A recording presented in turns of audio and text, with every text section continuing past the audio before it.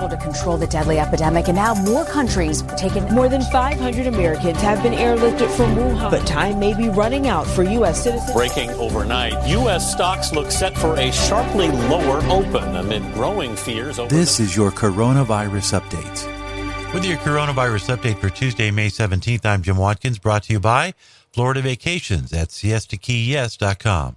Your room is ready at siestakeyes.com. First, we'll look at the weekly trends in cases and in fatalities from COVID-related illness. Then we'll follow up with news with impact. First, here at home in the U.S., there were an average of 78,222 new cases. That is down from last week, but that's up from 1 month ago significantly by about 150%. Deaths related to COVID across the U.S. are averaging about 214 per day. That's down 29% from last week, down 60% from 1 month ago. New York reported 31 deaths on Monday. The 7-day moving average of the number of fatalities from COVID-related illness are 21. California reported 11 deaths statewide. Their moving average is 31, so that's lower than their average. Illinois reported 8 deaths on Monday. It's about on par with their average, which is 7. And Florida reported 0 deaths. They have a weekly moving average of about 3 deaths per day in Florida. Where are the high cases taking place of people testing positive for COVID-19 at this time? New York leads the pack with over 11,000 new cases being reported on Monday. Connecticut reported 10,700 cases on Monday. Their moving average is 2,000, so we're seeing a sharp increase in the number of new cases in Connecticut. Meanwhile, the rolling average of COVID-related deaths in Connecticut remain at about 3 per day.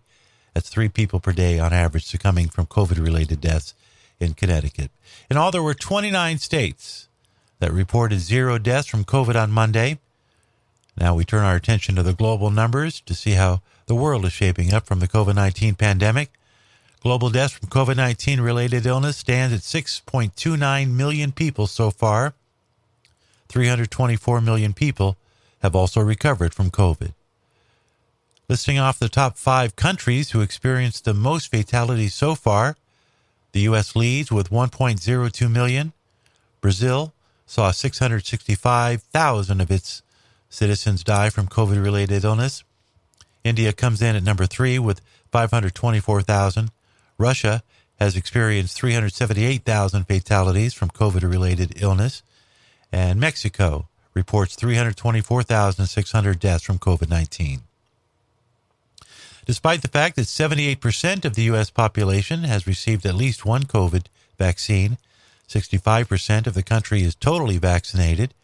The United States still leads the world in total number of deaths, the highest new case counts, and as of today, more daily deaths than the other 5 countries listed. Part of this is the transparency we know of the U.S. medical system, or possibly overcounts that come from frequent testing due to easy access more so than in the other 4 leading countries. We also want to give notice to some of our European friends, noting that while new cases are down in the UK, deaths did rise slightly in the last month in the UK to over 600 per day. Today, the countries with the highest number of new cases are North Korea, reporting over 600,000 new cases in the last 48 hours. Australia leads second with 67,000 new cases reported on Monday. The U.S. with 64,000. Taiwan reporting 61,000 new cases. Deaths have also peaked to its highest level in 2 years at 40 in Taiwan. Throughout much of the pandemic, Taiwan had been rather insulated from COVID-19. A sharp increase in cases there has only recently occurred. And in a moment, we'll take a look at news with impact on your coronavirus update. Coming soon from the makers of Coronavirus Update is the Earthwatch podcast, a weekly update of consumption news and environmental impacts. Earthwatch coming soon. And now with the Coronavirus News with Impact segment, Biden administration officials have discussed deep cuts to their COVID-19 operation as doubts grow about Congress's willingness to fund related programs, according to Politico. Things have gotten so serious, the administration has looked at ways to keep the federal effort going on in a month-by-month basis. According to the report published Friday, the United States will share technology used to make COVID-19 vaccines through the World Health Organization and is working to expand rapid testing and antiviral treatments to hard-to-reach populations, according to the president, who spoke on Thursday. Speaking at a second global COVID-19 summit, Biden called on Congress to provide additional funds so that the U.S. may contribute more to the global pandemic response. And finally, there's this, published this week in the Epoch Times.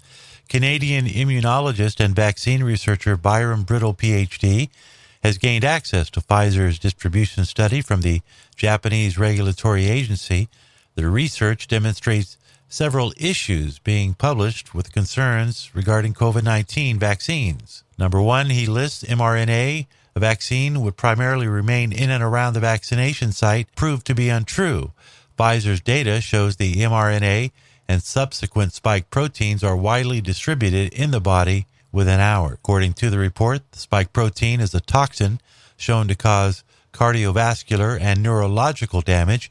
It also has reproductive toxicity, and Pfizer's biodistribution data shows it accumulates in women's ovaries. Pfizer's document submitted to the European Medicine Agency also shows the company failed to follow industry standard quality management practices during preclinical toxicology studies, and that key studies did not meet good laboratory practice standards. This report was published this week in the Epoch Times. And that concludes this segment of the Coronavirus Update. Follow us often on this podcast. Don't forget Earthwatch, the podcast, coming soon. With your Coronavirus Update for Tuesday, May 17th, I'm Jim White.